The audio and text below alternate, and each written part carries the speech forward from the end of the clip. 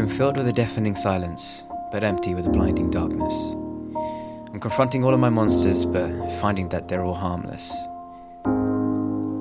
You see, it's so complex to others, but understandable in my own mind. All different in design, all different in shape and size. And though they are all harmless and stand by my side, none of them are my allies. No matter how hard I search for advice, I feel as though I'll never actually escape this dark space in my mind. I'll search long and hard for an answer, but that's probably not something I'll easily find. Right now, I just question my actions. What have I done to get here? Do I deserve this pain?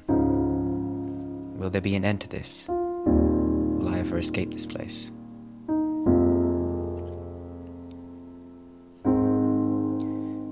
All questions that feel like those that will never get an answer. Feel like they'll never be the same after this burning crash of a disaster. And recovery may not be easy, and controlling my emotions will be even harder. But right now, this is a pain that can't be healed with just a plaster.